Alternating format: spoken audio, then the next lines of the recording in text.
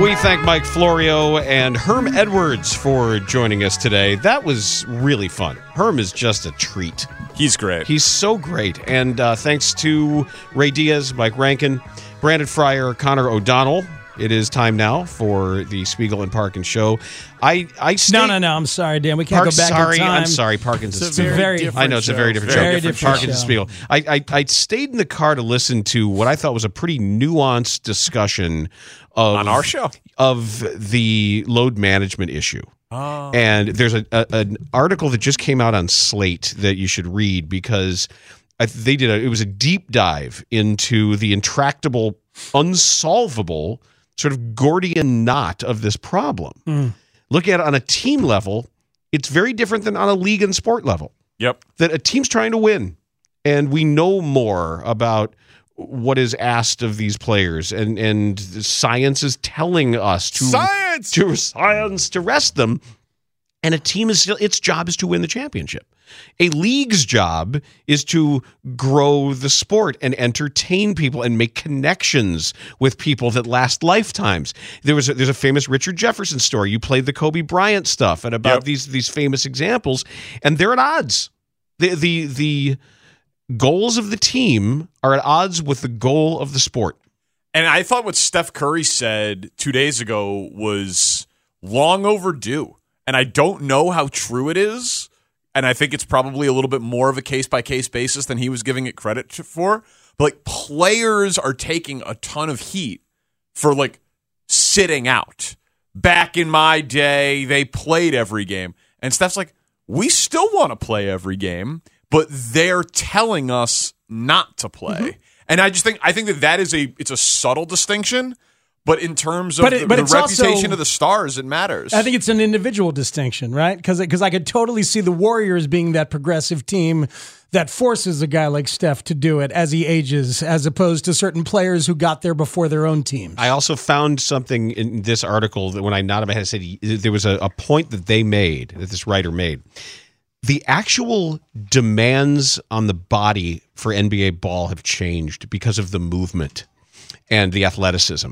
And where if you go back and watch a game from 1983 or 86, the amount of isolation ball and standing, the way you used to be able to rest on offense. I used to talk to Norm Van Leer about it, if it was your turn or it was your turn. Michael used to do it all the time. That's when you rested. But now you still see him leaning on the shore. Absolutely, while Scotty does his thing on the other side. You can't stop moving now. Everything is ball movement, player movement, up and down the floor, and just saying that of an 82-game schedule, even with private travel and even with first-class accommodations, that part of what you're asking these guys to put themselves through is different. Well, also, weren't they tracking how many miles per game for a while players were running? And it wasn't everyone, but it started to become a thing, I'd say, about, 9-10 years ago, where you were starting to see that the catapults. Certain guys were running like 6 miles in a game or something crazy. That's why most of those guys are tracked, and and most teams will have like a limit on guys where they're like, hey, you're getting real close to, let's say it's 30 miles. Like you're getting real close to 30 miles. We're going to back you off of practice or game this week because we think that's where you reach your stress level. Is that what's happening? 6. That was me. Sorry, I'm being crazy. Fred VanVleet, 2.9, for example. Is that what's happening when Zach doesn't bother to run through certain screens or set up an inbounds play correctly because he's just run the play as it's drawn up? Oh man, that was a rough look there on the finish. I thought some of his stuff before the game was worse that Lawrence unearthed with Billy Donovan essentially abdicating responsibility for coaching DeMar DeRozan. Yeah, it's a mess. Come on. It's a real ugly mess. What more do people need to see? They need to blow it up. They need to trade at least one of the big three. They have to. There's I don't understand what the argument is to the other side of it. I think that they still think that there's something here if they get, I hate to say it, if they get Lonzo back. Yeah, but I think there's a human element to why they're not that Danny, I want to talk about. Right. No, of course Vooch's contract expires. That's it. Even if you think the window is likely that he might just play again, It's still probably not this season. Yeah, so Vooch is out of contract. DeRozan will be out of contract at the end of next year. Like, this is when you were supposed to be maximizing DeMar. Not next year. Like, next year was like you were supposed to be on your way, not you're starting from the bottom of this with maybe having Lonzo here and then having to do like a short-term deal with Vooch. And you still have the issue of, are you doing right by, like, start looking at, if you want to dehumanize and start looking at them as assets, are you doing right by Patrick Williams from a development standpoint to have DeMar and Zach still here? And I think the answer is no. I think that at least one of them has to not be here for us to fully find out if that guy's ready for more. I think the problem, too, is they know that they've got 3 first-round picks tied up between Vooch and DeMar. It's sunk cost, though. Yeah, right. They're not coming back. You have to come to terms with that however you need. Yeah, well, those terms, coming to terms publicly and coming to terms privately might be different things. We're going to talk about it later on in the 4 o'clock hour, because you're right, Danny. It's undeniable. It's incredibly obvious. It's like, here we are, but I think there are some certain human things holding them back. Yeah, Lawrence, you just floated the idea of signing Vooch on a short-term deal. That would be insanity. I'm not saying do that. I'm saying that if they feel like they have everything, but they're missing the point guard, then why not run it back? Like, if you're not going to trade, like the thing I was talking about this morning, aren't you better off getting 25 cents on the dollar than 0 on the dollar? Yes. Then you need to move at least one of these guys. But the way that they're acting, and look, we're still a week away from the trade deadline, but the way that they're acting as if they're going to be able to fix it. They've got all the right pieces except for one. And now let's see if they follow that up, how they follow it up. Because if you just let Vooch walk out the door, that's silly. You've got to recoup some sort of value for him. And he's still young enough, I think, to bring it. If you're telling me, like a source told Joe Cowley, that Alex Caruso, he is the heart and soul of this team, and that's what the team is supposed to be built on. If he's the guy right now with the actual value, and you might be able to get a first-round pick or maybe multiple first-round picks to trade him, how have you not traded him? I think he's going. I think that's going to be the first and most obvious one to go. That is a tremendous piece for a winning team to add on. Imagine the Warriors with him as part of their defensive finishing group. They've been openly pining for him. Yeah, Steve Kerr was caught on the floor saying, "I'd love to coach you" or something like that. I was like, oh, I think that should be tampering.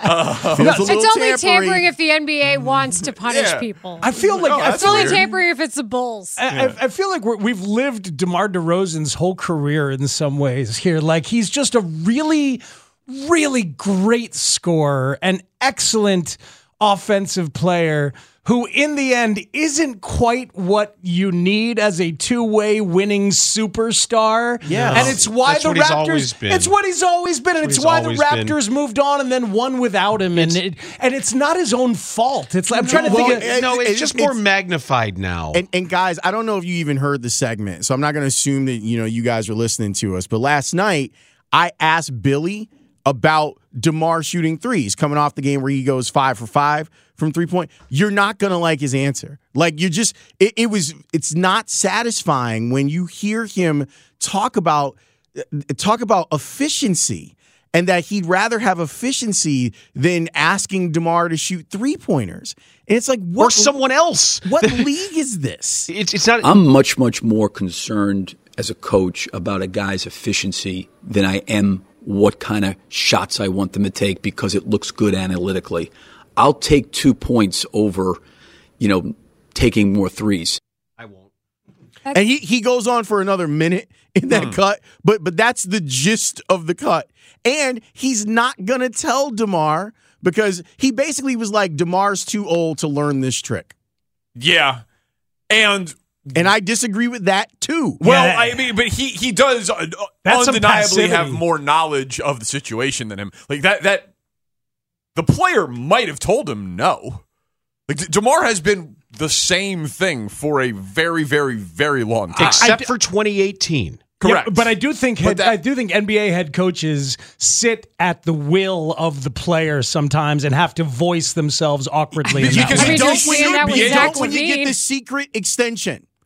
If this were Billy being on his deal that he originally signed and DeMar had Zach's deal, fine. But that's not the case. DeMar's got one more year here, and Billy supposedly has power.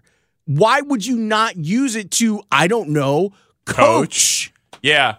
The whole thing feels very dysfunctional, obviously very much bigger than just Lonzo. And we're not that far removed from all of us praising DeMar DeRozan every damn day. Well, but that's because Except he's He's a wonderful basketball player. player. I still like what he does. I accept That's the him. thing. This is the weird trick bag. I'm trying to figure out like the baseball comp of like a really good number 3 pitcher who just moves around and moves around and moves around because he's not really your star. So you just say, okay, I'll move on. Or maybe it's a number 2 pitcher. Is it You know, Zach Greinke?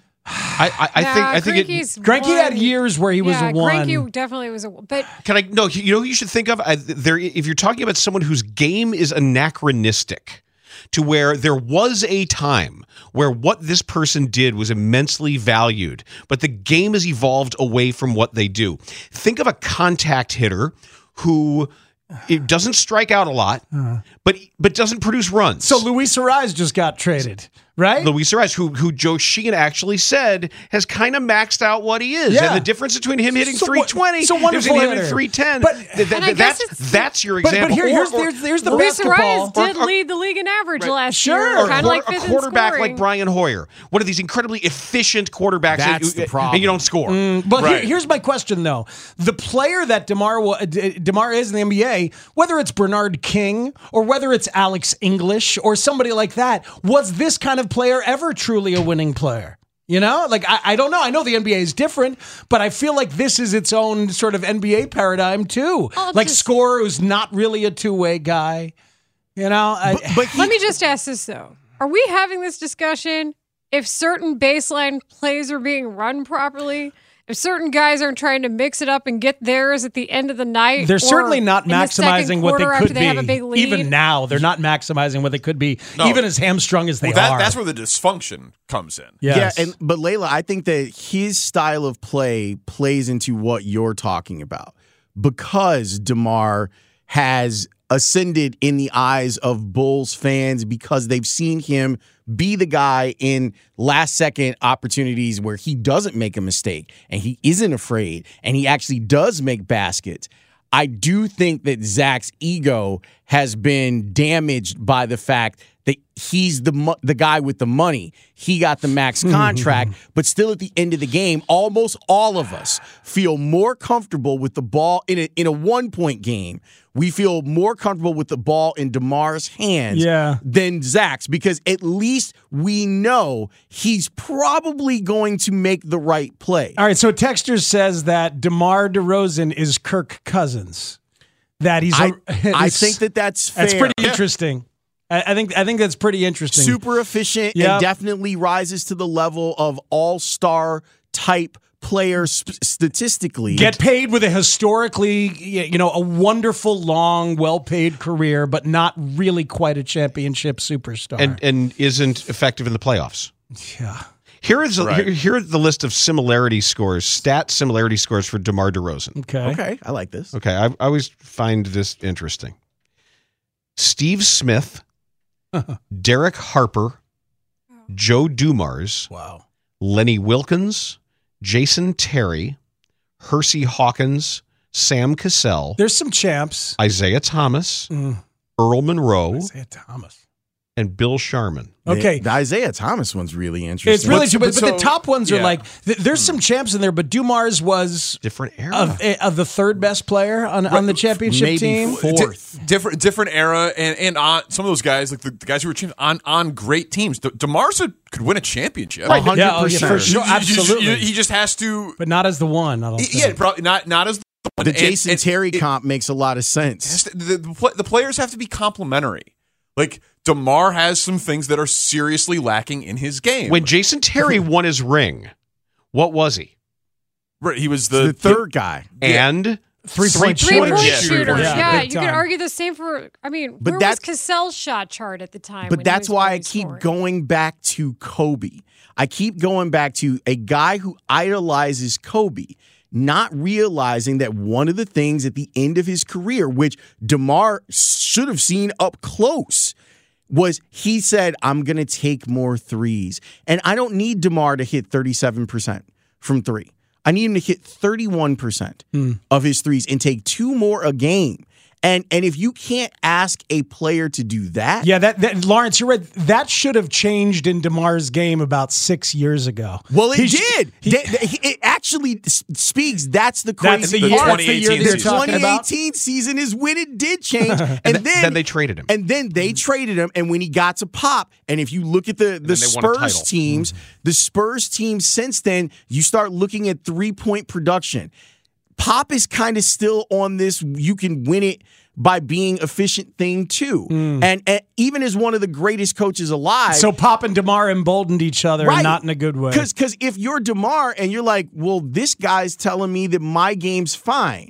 And he's one of the greatest, if not the greatest, coach of all time. So why should I change my game? And then he gets here and they need it. They needed someone to be willing to take the shot and create offense and get to the foul line. And he provided that. But in that, I think that there is an element of, are you stunting growth of other players because of it? Well, that's a long-term thing and should be considered. But really, just in terms of maximizing this core, they're stung without Lonzo and Caruso, which is what they wanted together to define the whole thing. And I mean, it's not a core. They've won nothing. They haven't won a playoff series. It's a really good point. They had a really good first it's half. not a core. It's a core of nothing. Like Zach and Vooch didn't even make the playoffs when they made that trade, and you can say it was because of COVID, because they both kind of got sick at different times, so they never really played together down the stretch of that season when they gave up everything to acquire Vooch. That was supposed to be for a playoff push for that year. Then last year, made the playoffs, lost. And made the playoffs sliding from the 1 seed all the way down to 6. Yeah, they don't have a core that is worth defending. And that's part of the problem when we start looking at what moves to make, because the idea of we're gonna make some moves that maybe hurt us in the long term, but in the short term we're gonna compete.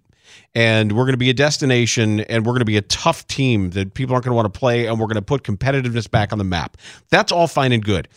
But where AK came from in Denver and where Eversley came from in Toronto, when they were doing some of that, you know what else they were doing? Developing guys. They were taking assets and improving them and making them more valuable. And they were finding Pascal Siakam. And they were finding Fred VanVleet. God, Toronto did it I am not over and giving up over. on Patrick Williams. No, You should. you should. No. But it's got to be more than that. It's even on a lower level. If you want to give them IO, fine. They're not turning guys into better guys. But that's my whole point. That's what I'm saying about Patrick Williams, where you owe it to him and your scouting department to give him every opportunity to take that next step. Now, he's taken a good step this season, but if you've got 2 guys that are ball dominant and another guy who needs the ball to feel complete in Vooch, where does that leave? That only leaves Patrick Williams opportunities where he's going to go get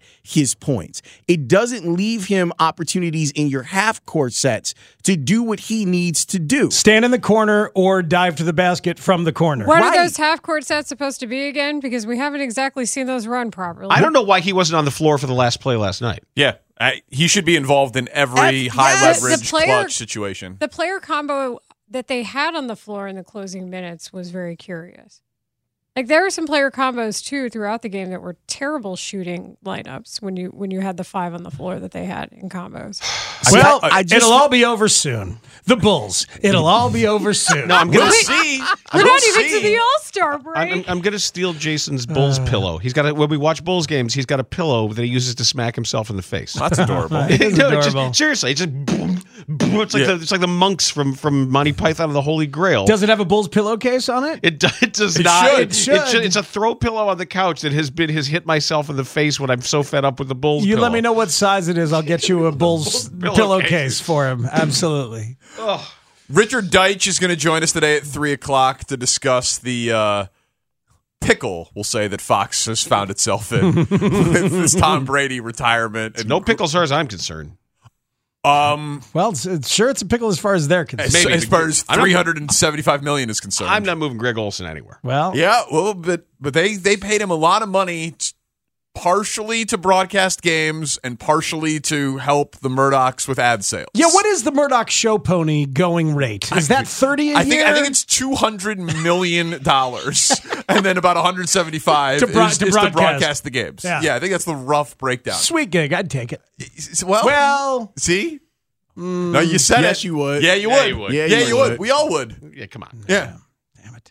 Yeah. We all would. Yeah. Get you a nice red cap. You start the Matt Spiegel Foundation so we you all can would. sort of, to mitigate your guilt. Start stealing money from poor people in Mississippi. But Lawrence, the volleyball team needs a place to play. Ruben's volleyball team needed this. So I stole money from poor people, even though I'm a rich person, and I had it built. God. And I sent text messages about it. God. So yeah, Brady, Bulls, Bears. Good oh moment. my, Good moment for me. all sorts of stuff. Yeah, you were so anti. Let's just move on. Let's move on. I would take the money. That was the honest moment. Love you guys. Have a good day. We'll Get talk outta to you here. tomorrow. All right, bye. Tanny's Open kicks us off. Park and Spiegel on the Score.